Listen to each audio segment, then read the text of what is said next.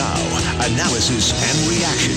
Here is NL News Director Shane Woodford on 610 AM. Good morning. Thank you for tuning in. Cloudy, overcast day here in Kamloops. Although you can see some blue sky here and there. We'll have to see if it wins through.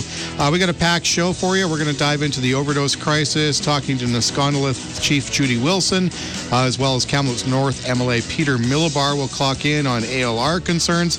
And we'll have our weekly chat with lawyer and TRU lecturer Jeffrey Myers, this time focusing on the SNC Lavalin controversy. But first, we begin focusing on education matters. Pleasure to be joined by the Kamloops School Board Chair, Kathleen Karpuk. Good morning, Kathleen. How are you? Good morning. Thank you for having me. Yeah, it's good to see you again. What's it been, like about 10 hours or something? Something like that. Okay, let's jump right into it, because I know there's a bunch of parents out there now who have some questions and concerns about how this is going to fold out. You guys essentially unanimously approved 3 motions, which essentially reopens Westside Elementary, approves a bunch of money to renovate it, approves a catchment change in order to funnel students to it. Now it raises the question is, we have a grade 7 class in David Thompson that's going to graduate as normal. The grade 6 class now there's question marks about. There was some spirited discussion last night about how to treat that class. And there were some points made about, okay, you know, obviously parents might want friends to stay together and that kind of thing, and the class as a whole maybe to graduate together. On the other hand, you've got class size and composition, so rules on class size. You've got to funnel a grade 7 class for some degree into the new school, I would imagine. So why don't we start there? How are you going to handle the stocking of Westside with students and all of the concerns that go with that, especially for that grade 6 now and grade 7 cohort as of September? So what's going to happen is basically all students who are currently in kindergarten grade 5 that are in that Westside catchment will go to Westside Elementary. What the board did last night was to ask staff to put a priority for those current grade 6s at David Thompson who would normally be going over to Westside, because that would be their catchment, to stay at David Thompson. And we're going to put that process in place. That will be available for parents to register that they want their children to stay at David Thompson later this spring, so that we can put appropriate staffing in place. And concerns around that were the number of transitions that students might be making, right, that they move 2 years in a row because they move and do grade 7 at Westside Elementary, and then they move again and do grade 8 at Westside Secondary. So right, to minimize some of that movement, again, there are some very close-knit friendships there that those kids might want to stay together for one more year. So those were concerns that were raised by parents, and we're trying to address those. Okay, when can parents begin the process if they want to keep their kid at David Thompson, their grade 6 kid now, at David Thompson for the grade 7 year? Can that happen now? Does it have to wait till, how does that work? So that'll be happening towards the end of the school year, and I'm sure that the principal will let parents know when they're ready to start looking at that. Okay. Will you be able to accommodate everybody? I don't know about that. That's going to be something that's going to be handled at the school level. Okay. So basically you're going to try to fulfill these requests, but at the end of the day, and I think the point was made by Joan O'Fee last night at the board meeting, you do have class size limits. You do have certain things you have to abide by. So you're going to have to figure out a way to, basically you can't make everybody happy here. We're going to try and make as many people happy as we can, recognizing that we're not going to succeed with everyone. The other big issue, now that we're going ahead with this thing, you got to renovate the school, so hopefully that goes well. You don't find something that throws a curveball there. Was the traffic. There was concerns about increased traffic. You guys are working with the city, I understand, on speed limit and some other things. What's going on there? So we've been in conversation with the city of Kamloops.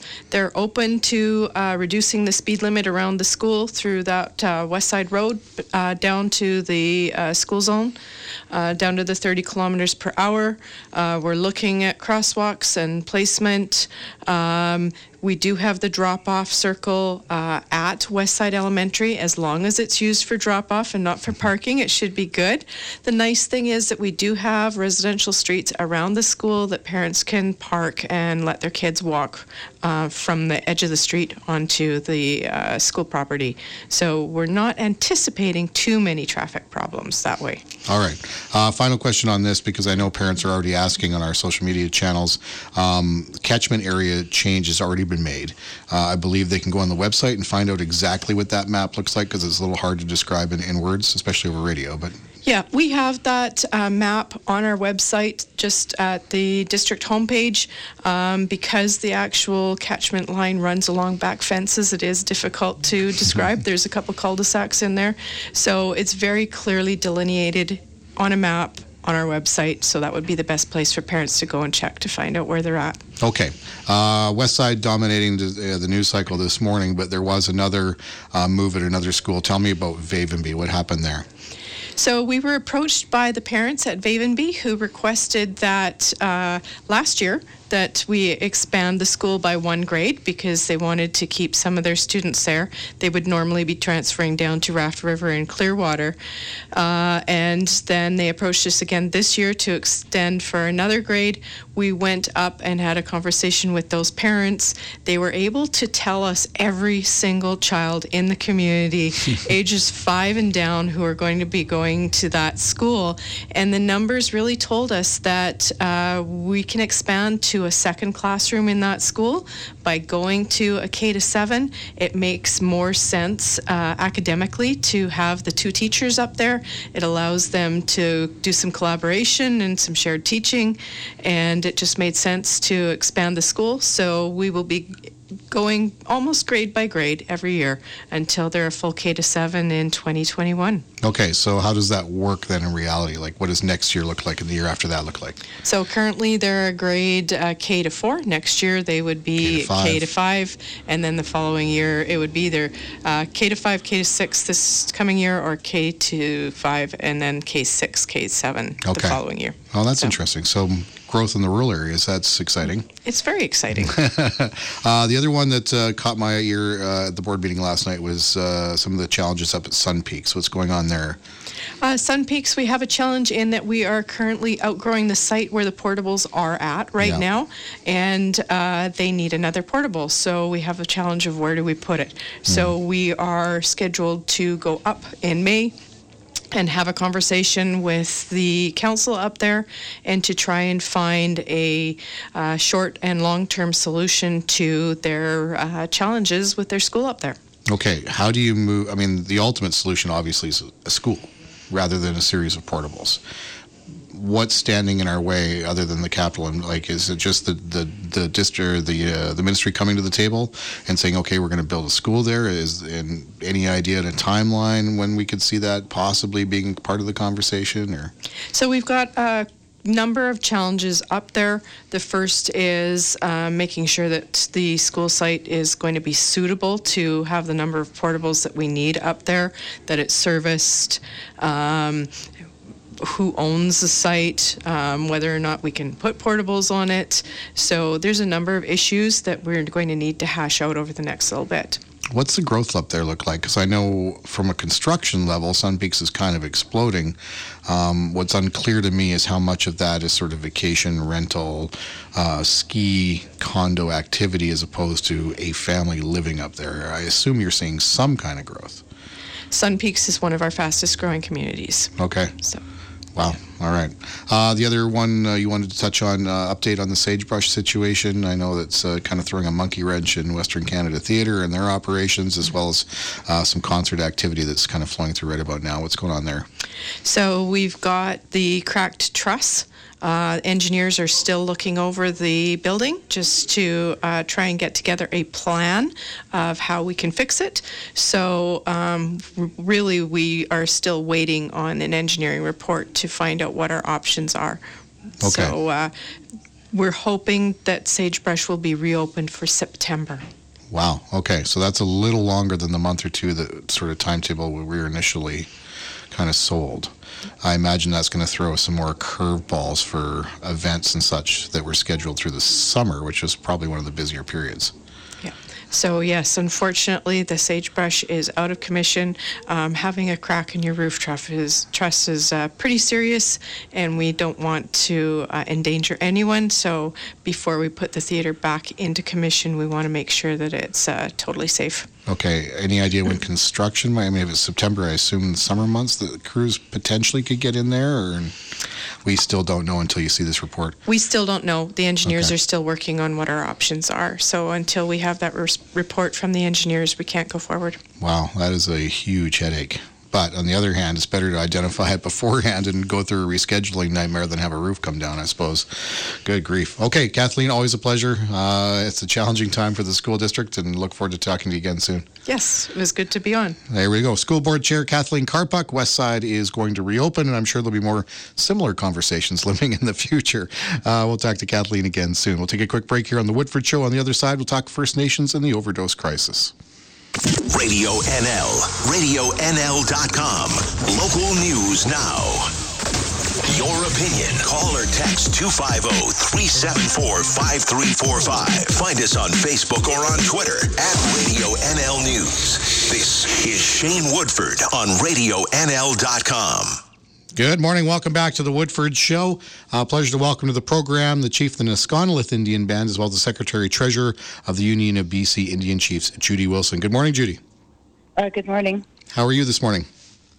Well, our community still continues to experience the fentanyl deaths. In Vancouver on Saturday, we had another young man that, we had to do the funeral services for. And so as in our press release, these fentanyl deaths and carafentanyl continue. Yeah, it has been an unbelievable story after story of tragedy. First Nations communities on the forefront of this. I took a look at your release yesterday. I was caught by some of the stats, and I think people should hear this. According to the release, First Nations people 5 times more likely than non-First Nation citizens to experience an opioid-related overdose event, 3 times more likely to die from an opioid-related overdose. So, Judy, to you, what do we do? Obviously a horrific situation. How do we solve it? Well, those are some stats, but there's also stats on First Nations women who are even more affected than the general stats for Aboriginal people. In general, for women, it's 5 times more likely, but also 8 times more impacts towards doses, overdose, and death. So I think there's needs to be better data collected for sure. And then the other part is there really needs to be community by community solutions. So our community solution here at Niskonalith might look different than some of the other communities, but there is common needs, especially for resources. I keep hearing about, all these different resources for mental health, because Judy Darcy actually released, the minister, she released, her statement towards this issue that they're going to continue with these resources, but how are they filtering down to the community? How are they filtering down to those families in crisis? So that's where it really has to make those changes within these communities and, in the urban populations as well. Because, I went to a medical practitioners session last year hoping to find some answers, but basically the medical practitioners in the presentation I saw where they were saying we treat it with methadone, and with alcohol and drug treatment, they said there's 2 times the chance of relapse and fatality. So, I was going like, well, usually that's what we prescribe as a solution. So that just tells me, treating drugs with drugs, does that work with methadone? We don't, where's the data on that? Because I've known people in our community that have been on methadone for over 5 years. And meanwhile, the methadone, the treatment they prescribe, you're supposed to be on it for a year and then wean yourself off and then go, you're clear, but that's not obviously what's happening. So we need, to understand it more. But most importantly, I 100% believe it's our reconnection to the land, the language, and the culture, and our identity that will really help with, addressing these issues. And the second part of it is rebuilding our families and our communities so that they have, the people in their families that will help them, because that's what was broken down through residential school and 60 Scoop and, all the colonial oppression that our people have been experiencing. And I'm really glad to see some of, people in our community that are, continuing to work with our people regardless of any resources or funding or support. I see it, and I do my best to support them, but we really need better resources and better strategies within our communities. I see Ottawa and provincial funding continue. They're saying, we're providing this, we're providing that, but how accessible is it to our people, and, how is it exactly getting to those people that really need it? I want to touch on something that you talked about just a minute ago, because one of the other stats that jumped out at me is that First Nations people are twice as likely to be dispensed an opioid than non-First Nations citizens. And you made the point that methadone treatment and things like that. From your perspective, should First Nations ancestry, should First Nations as a whole be assessed and treated differently in the medical system in order to try and avert an opioid addiction and a road that may end in an overdose death? That's what I'm explaining. There's not enough data, really.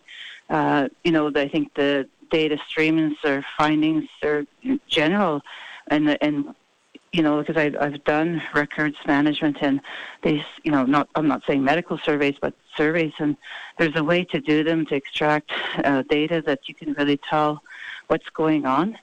And then there's no data even from our communities. So all we know is, yes, they're going to the doctors. Doctors are saying, oh, okay, this is what we feel would help this issue. And meanwhile, it could be intergenerational trauma. It could be a number of things associated with it, and all they're being given is prescription and fentanyl, to address this high degree of chronic pain and suffering. So I support our Indigenous wellness and our Indigenous Secwepemc ways of healing, and I believe that's also a part of the answers. But of course, it has to be in a way, because these high potency drugs are a different way of we have to approach it. And it's almost like instant addiction in some cases. So, we have to be more aware of it. But I've been really looking to different ways. But this May conference upcoming in Calgary, from the 6th to 10th, I believe, I think it's going to provide some of those community solutions and, community-based approaches that we need. And it's almost like, we really have to strengthen those families, and each family member is going to have someone aware in those families so they can deal with this, and then come together to work jointly, at community, family level, community, and nation level to address this. Because what a solution might be for our community or nation might be different to another nation. So though it's not one size fits all, and it's really, and it's a crisis.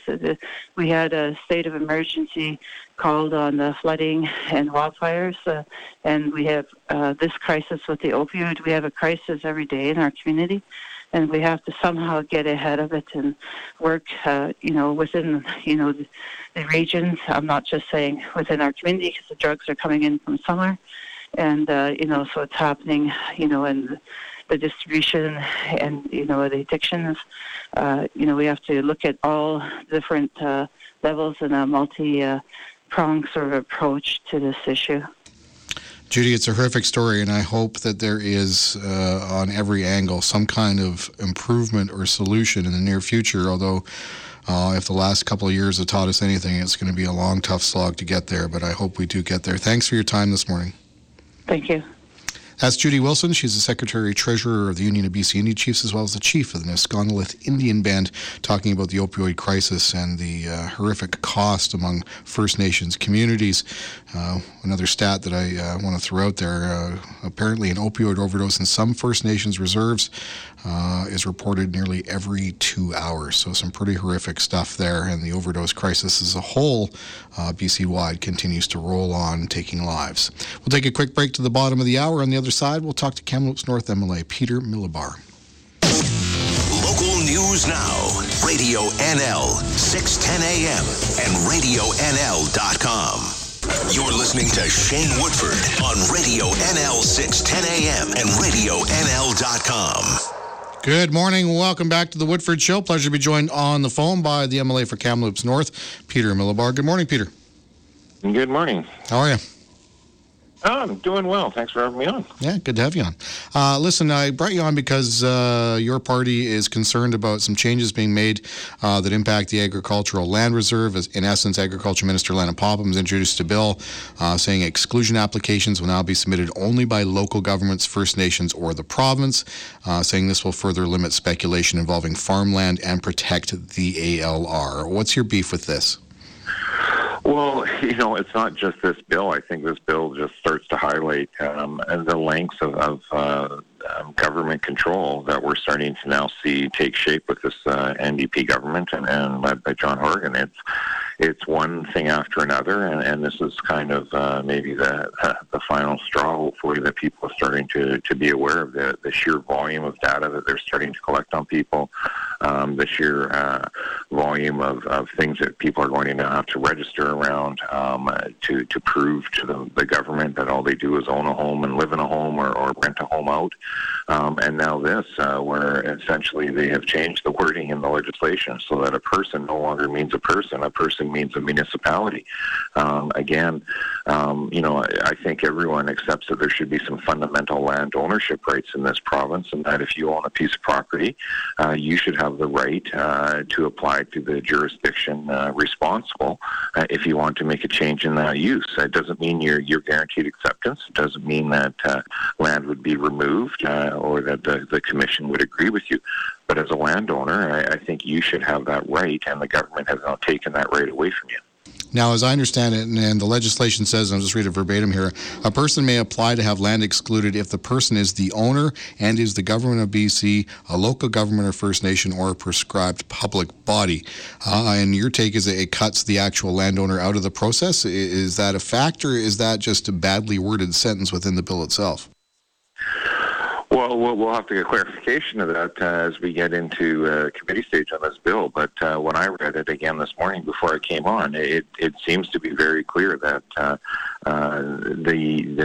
the definition, how they interpret person, cuts the actual landowner out of the loop. Now, there's also contradictory language in there where it makes it very unclear if land requires a rezoning, that it's no longer eligible as well. Well, most ALR land would require rezoning. This means that, for people in my area up to North Thompson and even in the South Thompson riding, you have those slightly rocky outcroppings of 5 or 10 acres that you've been eyeing up for probably decades, waiting for the time to subdivide off to make a few extra dollars to put back into your farm operations, your ranch operations, and you won't even be allowed to apply for that anymore. You would need the local government to go through a lot of steps ahead of time before you're even allowed to have that local government then forward on your behalf. And so, the basic premise of property rights are that people get to apply for their own property to the decision-making body that's going to be making that decision. And in this case, it's the ALC through the ALR Act, and you will not be allowed to approach the ALC on your own behalf. And, in the city of Kamloops, if you want to rezone your property from single family to an apartment or a duplex, you have that right to approach the city as the local government decision-making body to do that. You don't wait for the province to tell you whether you can or can't even apply to ask. And this is, I think at its core problem that we're seeing the speculation tax registry, where people have to register not just this year, but every single year, declaring themselves not to be speculators, declaring themselves to have lived in their homes for 40 and 50 years. It cuts across a whole lot of various areas where we're seeing this government want to make sure that people are continually registering with the government. And you think of an attorney general that used to be the head of the Civil Liberties Liberties Union, David Eby, the sheer volume of information the government is now requiring out of citizens to prove that you're not doing anything nefarious with your real estate holdings or your investment portfolios is quite shocking when you think of the social insurance numbers that are required and the declarations that they're requiring in a wide range of things. Now, you're not unfamiliar with how civic government works. After a long time spent as Kamloops mayor, you would probably know this better than I. But if this legislation plays out and in whatever clarity is provided means that a landowner needs to march down to the local government in order to get any ALR approval for ALR land or any use of farmland or whatever the case may be, is this something that they would do in that process anyway prior to the change, Peter, or is this a downloading of action that local government's now going to have to take on behalf of various landowners and title holders? Well, if it bears out where you're allowed to get it rezoned ahead of time and then the municipality forwards it on, it's a pure download. What we saw in my case, in my experience through the regional district and through the city, was generally speaking, those governing bodies were hesitant to make a final determination on an application in terms of rezoning until they found out whether it was being excluded or not, because they did not want to say in their submission to the ALC that they were fully supportive of an application, because that could taint the public hearing process that comes after being excluded. In this case, the minister is saying that because her own land commission can't keep up with the volume of work, to get rid of that volume of work, essentially, they're going to throw it at the feet of the local governments to deal with this.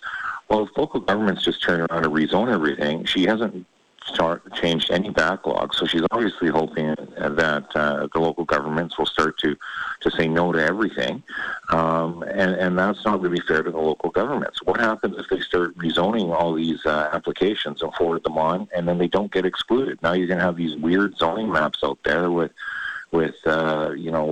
sections of large pieces of property that are technically zoned for something other than farm use, but not allowed out of the ALR. This is a complete mess. The Premier needs to answer for this, because he's created this mess in many ministries, and it's not acceptable. It's a pure download towards local governments and making them have to do the heavy lifting on these types of applications instead of the commission the way it was set up to be. Let alone that in the same bill they're getting rid of any regional type view, and they're creating one board again, which will hear all these applications come through.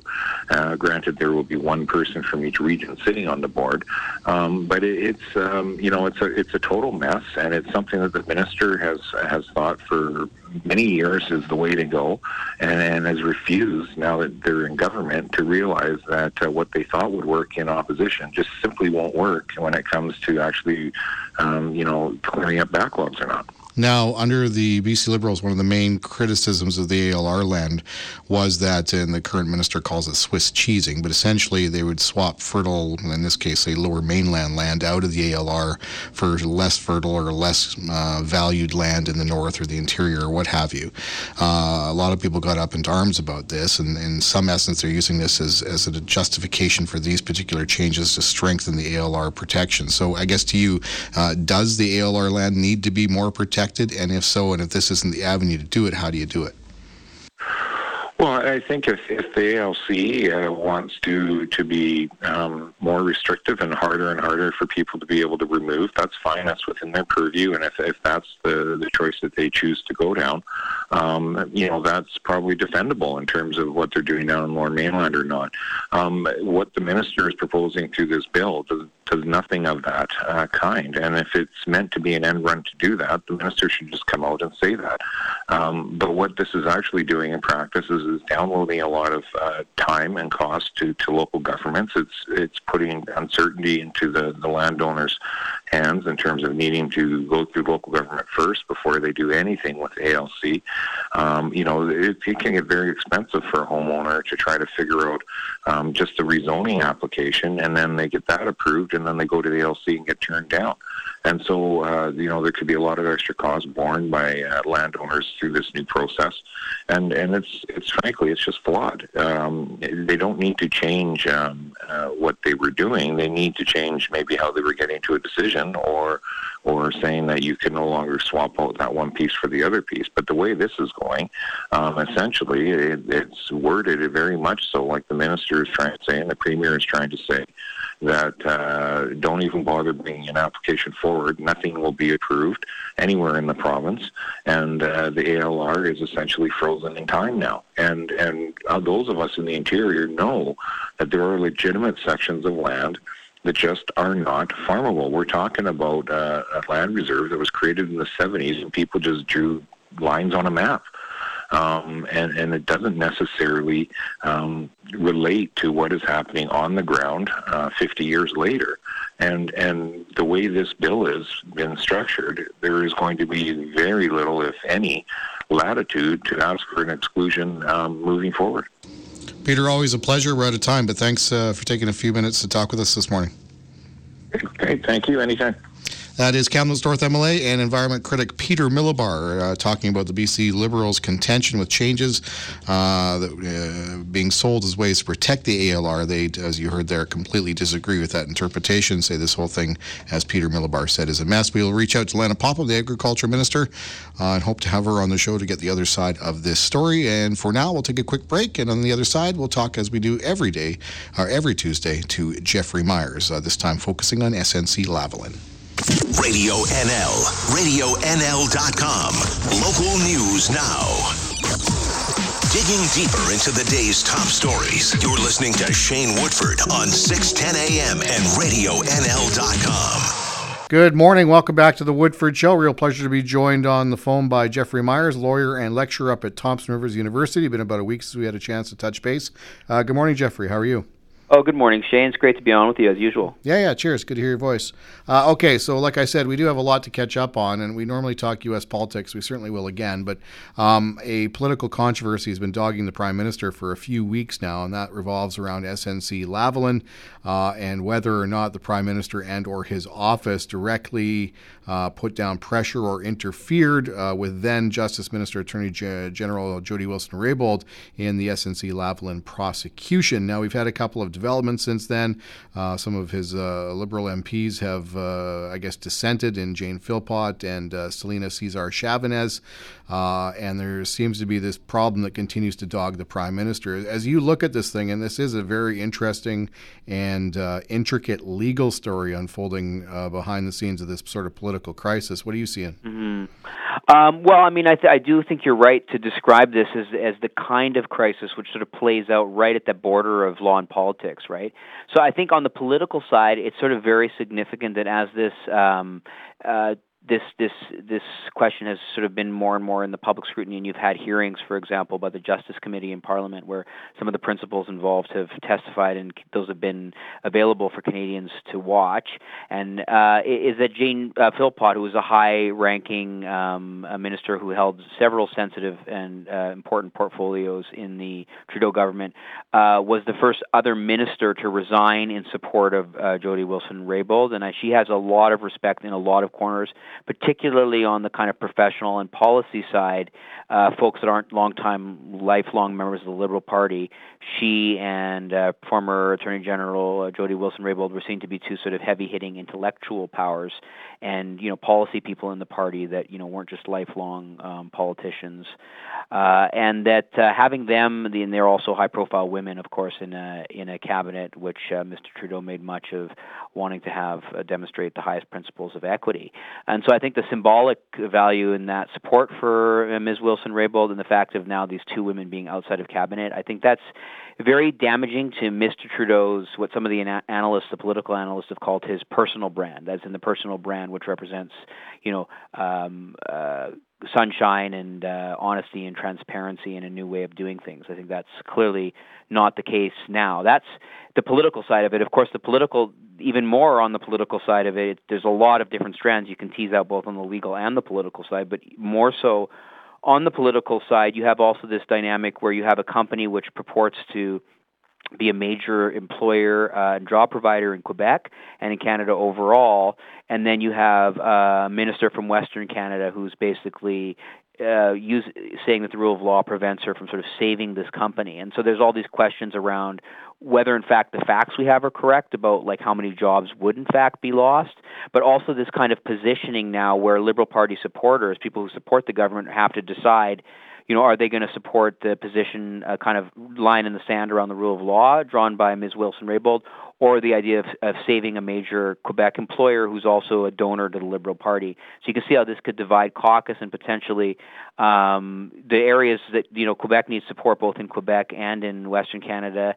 And if this is potential of opening up that kind of divide, a perception sometimes that in Western Canada and in English-speaking Canada generally, that Quebec politics are a bit corrupt, and then the perception on the Quebec side that the rest of Canada views it with a jaundiced eye and is never willing to understand its issues.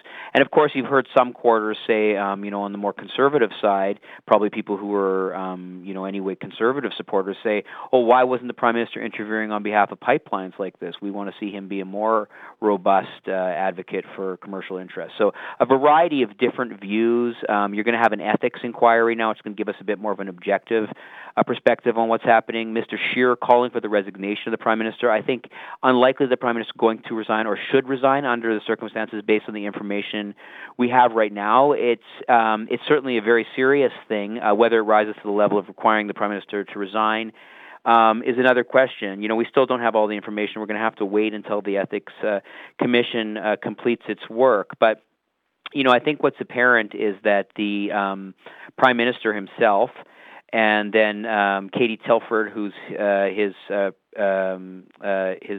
press secretary, or chief of staff, and then Gerard Butts, who's his principal secretary, who's obviously resigned early on, I think in an attempt to sort of shoulder some of the blame for what later came out before the Justice Committee.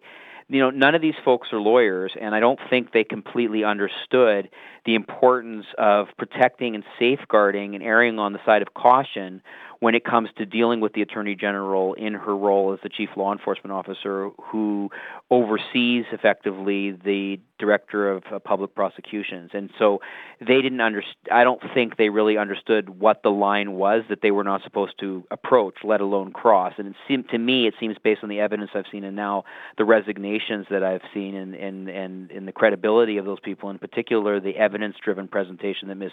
Wilson-Raybould made with the advice of her lawyer, former Supreme Court Justice Tom Cromwell, suggests that they really did step over that line. And that line, as we've discussed before, is known in public law circles as the Shaw-Cross Doctrine, the idea being that you can certainly have discussions with the Attorney General about concerns, policy issues, or otherwise, but you can't direct the Attorney General in their role as the Chief Law Enforcement Officer or the person who oversees public prosecutions to prosecute or not prosecute for an improper purpose. And in this case, saving jobs or economic purposes are not sufficient or not reasons to override public interest decisions made by those with the appropriate power and discretion to make those decisions. So it is true. Of course, people will say, look, if Jody Wilson-Raybould had just sort of played along with this thing and hadn't come out, nobody would ever know about this. And haven't things like this always happened? And the answer is probably things like this have happened in the past. And it's not clear that other prime ministers haven't come up to this line or crossed this line in other ways. But we do have an Attorney General who has blown the whistle, who has raised this issue, and now we've seen even the clerk of the Privy Council come out sort of siding with the Prime Minister. And that gave me great reason to pause. I said, what's the head of the civil service sort of suggesting that the Attorney General should bow to the Prime Minister's will in some way? That's a disturbing position for somebody who I think is the chief neutral, non-political member of the civil service. To see that relationship with the PMO, I think, is disturbing for those of us who are sort of watchers of politics and law in Ottawa. So, I mean, again, all of those pieces, and of course, I haven't even mentioned the questions of gender, or the questions, I have a little bit, but I haven't mentioned also the delicate question of, the fact that the former Minister of Justice was the most high-profile Indigenous person around the cabinet table, and of course the first Indigenous Minister of Justice, and that her treatment has a sort of knock-on effect for a very delicate stage in this government's relationship with Indigenous people. So politics and law all playing out here. Whether there's an actual legal violation of the law, clearly Ms. Wilson-Raybould herself has said she doesn't think so. And the point being is that if she thought there was a violation of the law at that time, then she would have been beholden to step down. She would have been beholden to step down immediately, right? Like if she thought there was the law being broken, she couldn't have waited and reported on this later. But she thought she'd resisted the pressure and that she was going on, and then later on she was let go. But so really, again, all the principal actors, including Ms. Wilson-Raybould, I mean, she's not made the point that the Prime Minister has acted illegally. She's not calling on him to resign. It's not clear. It's still open to Mr. Trudeau to sort of try to mend fences and bring her back in to cabinet. But the question of whether the law was broken or not is one thing, and again, there'll be an independent inquiry as well. But the question of whether political norms were breached and whether the rule of law, as in the idea that the same law is supposed to apply to everybody, whether you're a high-power politician or high-power business person or just a lowly person, member of the public, that principle has clearly been violated and shown to be disregarded, at least if you're to take the side of the story that Jody Wilson-Raybould and that the Globe and Mail reported. Yeah, and I'm not a lawyer, which is why I like talking to you, but all of this revolving around the deferred prosecution agreement, and it occurred to me that when Jody Wilson-Raybould was moved out of as the Attorney General and then moved to Veteran Affairs, and we're aware of the drama that happened after that, we now have David Lametti, who's this country's Attorney General, who is publicly not ruling out using a deferred prosecution agreement, although I think that legal channel is quickly closing. But from a perception level, I thought, as a non-lawyer, there is a perception here that we've moved one Attorney General out who didn't want to do what the Prime Minister wanted, and now one there who seems to be opening the door to kind of doing what the PMO might want to have done here. As a lawyer, how did you sort of read that? Well, let me first say, as I said, I think before on your show, that I know David Lametti. David Lametti was a professor and a member of the faculty when I was a law student at McGill, and his wife, Geneviève Sommier, is a very well-known professor, has been a friend and a mentor of mine for years. So I know him. I mean, so again, obviously what I'm going to say, take with a grain of salt. I like the guy. And I think he's a very honest person, and I think he's a deserving Attorney General. But I think the way in which he came in did create unavoidably the kinds of perceptions that you're describing. And the fact that he's a Montreal area MP, doesn't help matters. And the fact that he's a white male, and there's this racial politics and the question of the relationship between the government and Indigenous people and the role that Jody Wilson-Raybould played in that. All of these realities are political realities, and I think people are right in many cases to sort of be upset by what they see represented here. Now, I think as a practical matter, there's not going to be a deferred prosecution. I just don't think that's possible now. Remember, one of what happened, what's being alleged here is, and clearly on the facts is being acknowledged. There was a federal court ruling on Friday, right, that there would be no order that the Attorney General should have a second or outside opinion on this decision not to give a deferred prosecution agreement to SNC-Lavalin. That was like the kind of most insulting and kind of, I think, pejorative thing that, people like Bill Murneau and the Clerk of the Privy Council and the Prime Minister's office and his people could ask Ms. Wilson-Raybould is, well, why don't you get a second opinion, as if she's not the final opinion or at least her decision to defer to the Public Prosecution Service. That's the final. You don't need to have. There's no other adult in the room which should be there, right? You can't just keep going for opinions until you get the one you want. So that went its way through federal court, and the federal court said there's no basis to order that additional sort of outside opinion. That would be totally unprecedented. So I think with that and the public scrutiny surrounding this, I think it's unlikely that deferred prosecution is going to go ahead, and if it did, it might have an enormous political cost. So who knows? But I also think the more interesting kind of footnote on this whole thing is, that there's claims, right, that 5,000 jobs would be lost, and that if the deferred prosecution agreement was entered into, it's the only way to save those jobs because it wouldn't have this draconian measure of preventing SNC-Lavalin from taking contracts from the federal government. But there are those who say, well, they could still take contracts from the provincial governments, from foreign governments. It's not entirely clear this would do in the company anyway. And it's also not unclear what quality jobs those are, where those jobs are located. I think we're entering into a transitionary period in our politics, Shane, where the view that used to be that having a big corporation in town locating their head office or headquarters there, it was up to politicians to do everything in their power to keep them there, and that was quote unquote good for jobs. I don't know if you noticed this, but when Alexandria Ocasio-Cortez, the 29-year-old Puerto Rican woman who became the new junior congressperson from the Bronx, took over, it was from a veteran Democrat. It was on this issue of whether Amazon's second headquarters, should be located in the Bronx at all. And she said no. She said these aren't going to be good quality jobs. This is all a total ruse.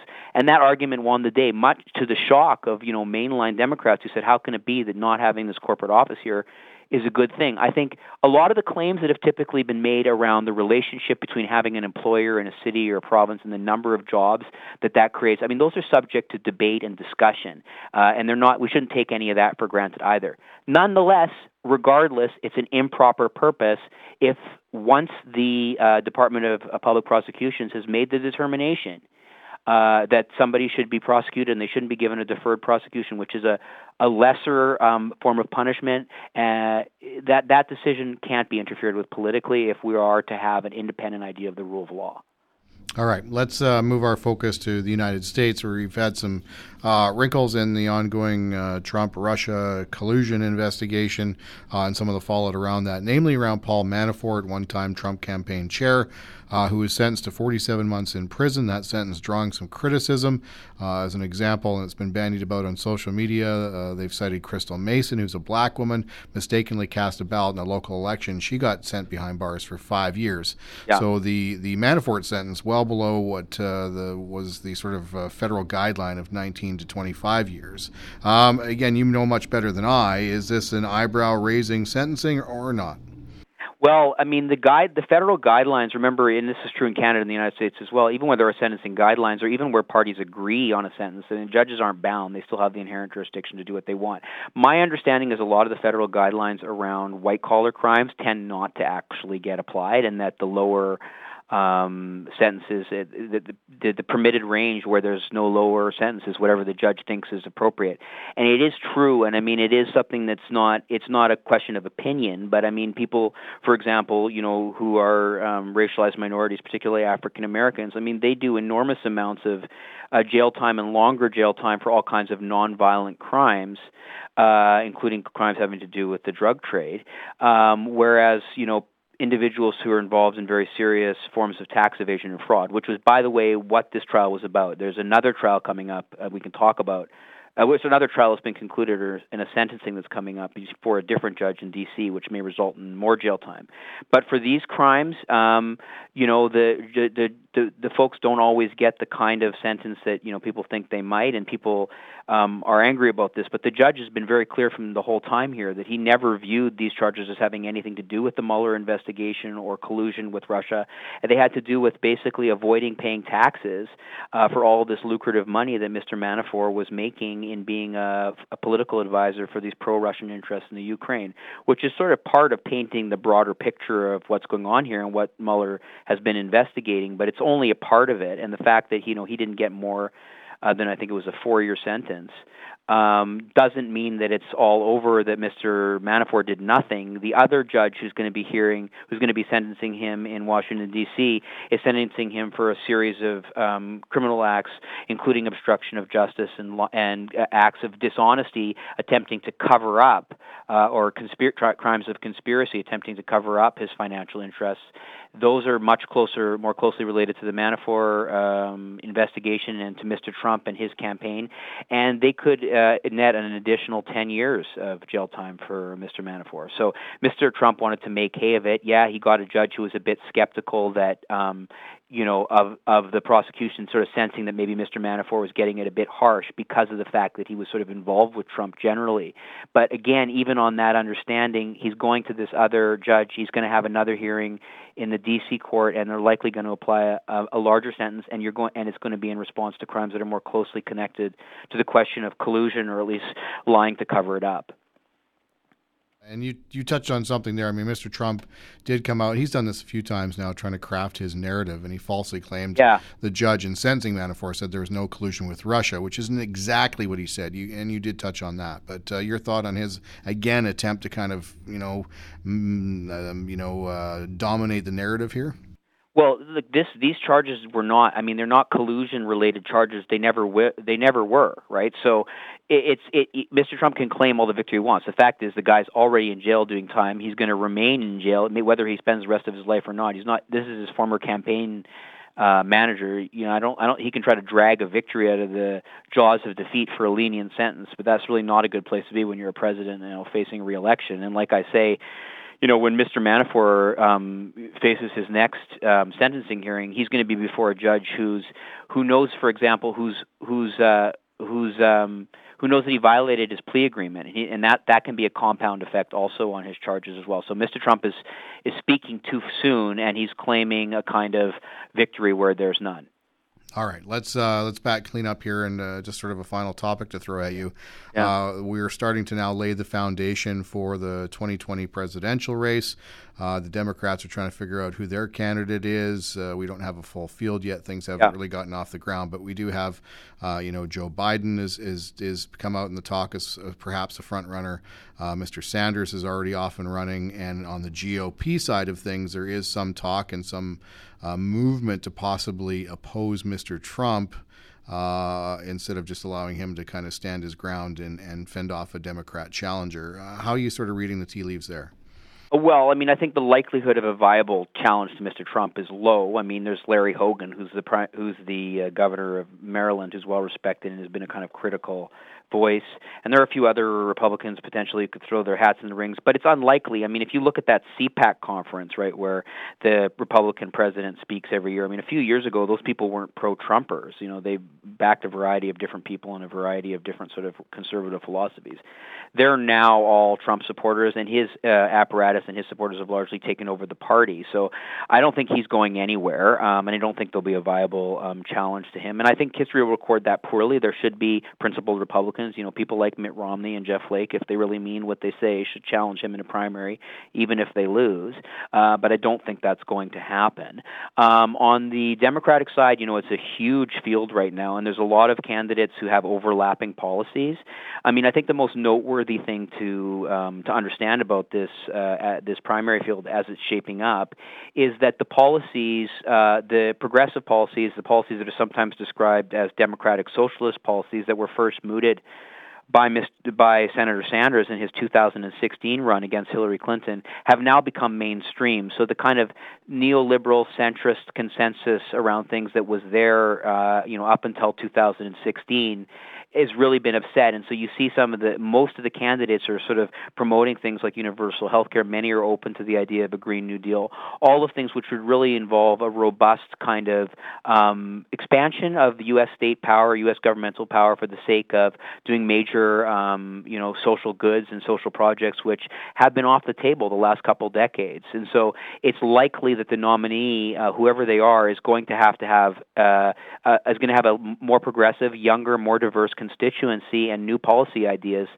to address, whether that's an older person or a veteran who's seen to be a kind of centrist like Joe Biden, or whether it's Bernie Sanders again, or whether it's one of the many other people, including a lot of people with sort of impressive resumes and all the skills in the world, including people like Elizabeth Warren, who's a senator from Massachusetts, who's been a tremendous consumer right advocate and has been calling on, a breakup of the tech giants and views them as sort of monopolies like any other. I mean, she's putting really interesting ideas out there. You have Kamala Harris, who's an African-American woman who's a former Attorney General of California, who's seen as a major contender. However, frankly, as a prosecutor, she's not viewed as particularly progressive and has in many cases sort of been involved in criminal prosecutions which are increasingly viewed by progressives as being too harsh. So there's some knocks against her, although she has formidable skills as well. And there's just an endless list of people, and most of them are women. And then there are other people of color. There are Julian Castro. There's Pete Buttigieg, the mayor of South Bend, Indiana, who's the first gay man ever to run for president. Who's also actually a very impressive guy, despite not holding an office which you might associate with someone running for president. There's an endless list. Kirsten Gillibrand, Cory Booker, all high-profile young senators who've been positioning themselves to do this for some time. But the slate will winnow itself down, and certainly if Mr. Biden does get into it, he will be, along with Bernie Sanders, in a kind of front-runner position. But it will be interesting to see if two septuagenarians can sort of remain in that position in the context of the changes that have gone on in the Democratic Party. Ironically, even if some of those changes have been brought about by Bernie Sanders' dynamism in his 2016 race, it's not clear that benefit will redound to him now. I think Joe Biden's probably the safe choice and the one that a lot of people in the establishment want. I think it would be a mistaken choice, because I think there's always a risk with a kind of mainstream, sort of centrist, status quo Democrat that people who aren't that enthusiastic, young people, people of color, new voters, that they just say, whatever. They don't get out and vote. And you really need those people to drive enthusiasm on the Democratic side if the Democrats are going to avoid having a repeat of the Hillary Clinton situation in 2016. As always, Jeff, perfect stuff. Thank you, sir. Thank you, Shane. We'll look forward to talking to you next week. That was lawyer and lecturer up at TRU, Jeffrey Myers, discussing the latest in the SNC-Lavalin affair, which continues to plague the Prime Minister and his government. We'll, of course, keep talking to Jeffrey as we do every Tuesday right here on The Woodford Show. My thanks to Jeffrey and the rest of my guests on today's show, and that brings it all to a wrap. We'll see you again for a new edition of The Woodford Show, same time, same channel here on Radio NL tomorrow. Where the interior stays connected. This is CHNL in Kamloops, a Stingray radio station. Radio NL 610 AM. Local news now.